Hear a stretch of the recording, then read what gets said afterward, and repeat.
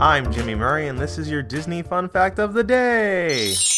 Today we're talking about Toy Story. Woody, a good-hearted cowboy doll, sees his position as Andy's favorite toy jeopardized when his parents buy him a Buzz Lightyear action figure. Even worse, Buzz Lightyear thinks he's a real spaceman on a mission to return to his home planet. When Andy's family moves to a new house, Woody and Buzz must escape the clutches of the maladjusted neighbor Sid Phillips and reunite with their boy. This was the first animated film in Oscar history to be nominated for a Best Screenplay Academy Award, adapted or original.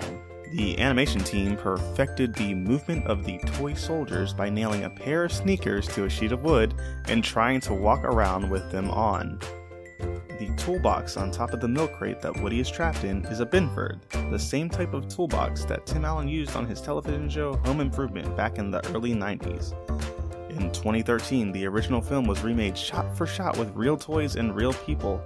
It took Jonas and Polly and his friends 2 years to complete the 82-minute film. When the Pizza Planet delivery boy enters the Dinoco gas station, he asks for directions to West Cutting Boulevard. West Cutting Boulevard is the street where Pixar Animation Studios was located in Richmond, California at the time.